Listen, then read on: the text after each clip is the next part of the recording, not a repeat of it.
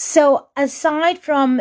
economic transformation, radical economic transformation that Justice Langa conceives of in his explanation of what transformative constitutionalism is about, Chief Justice Langa also speaks about transformation of South Africa's legal culture. So he speaks about how there should be a shift from a legal culture that was governed by authoritarianism, that took a positivist approach to law, that merely applied the law because Parliament said the law is such and therefore we apply the law as such, right? To a culture in which judges actually engage with the law, they provide coherent reasons and justifications for the decisions that they ultimately reach. And in reaching those decisions, they rely on South Africa's constitutional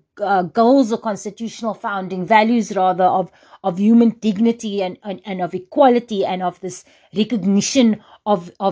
human rights and the human rights culture that South Africa strives towards. So in other words, we're speaking about the legal culture in which judges recognize that it's not just a question of applying the law as Parliament has put it down, but rather that law is inherently political,